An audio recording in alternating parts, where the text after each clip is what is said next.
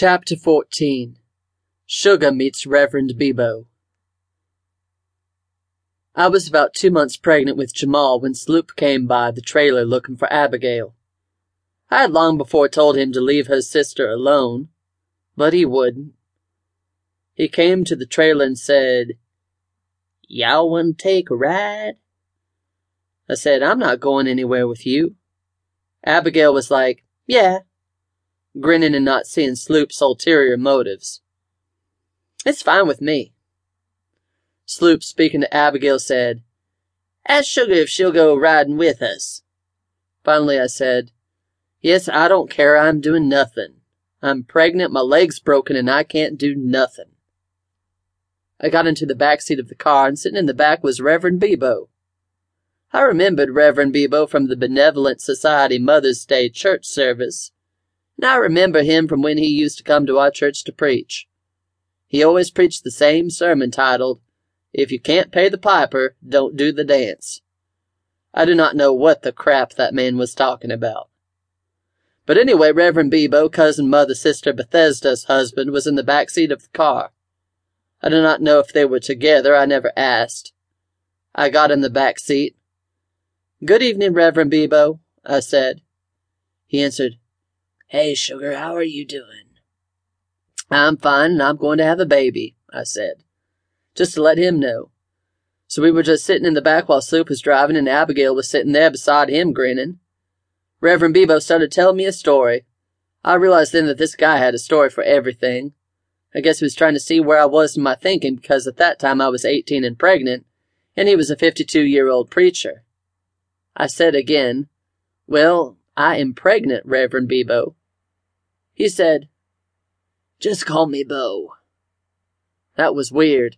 In the South, if we didn't go to school with you, then it was Mr. or Mrs. or Reverend or whatever your title was. I said, "Okay, Bo, I am pregnant." He said, "Where's your baby's dad?" I said, "He's in Baton Rouge." He asked, "He's not going to marry you?" I said, "No, we're not even together." He said, "Oh, you are pretty." I said, "Thank you." He said, "I've never dated no pretty woman." As though we were dating now, I asked why. He said, "Because pretty women are whores." I did not know how to take that one. I remember Eli had called me a whore once, and now he didn't even know I was pregnant. I hadn't told him yet. I asked Bo if he was still with cousin Bethesda. He said, "Baby, I'm too much man for cousin Bethesda. She is an elder lady. She can't take all this." And so we just talked. He said, "Can I come see you sometime?" Nobody else was coming, so I said yes. We went down that new portion of the Choctaw Road extension. I was watching every turn we made in case they decided to take us off and do something to us. Eli would always say, "Watch which way they turn when you're in the car with a man." And Mommy would say, "Don't let them men take you down the Jubin Road." I think she meant Jubin Road because there was a Jubin Road between Denham Spring and Walker, which was dark, long, and winding before the developers came. So I told him, "Yes, you can come see me." He seemed interested in that. So we finally made it back to the trailer. Sloop parked, and we all exited the car. Bo escorted me up the plank path to the trailer. He reached into his pocket and pulled out some money and asked, "You need a few dollars, Sugar?" Now I looked at him, and I remember what my mommy said. "When I was a young girl and I would go walk to church and the men would shake their pockets at me so I could hear their money jingling and crunch, I would just grit my teeth and roll my eyes at them, and I kept on going.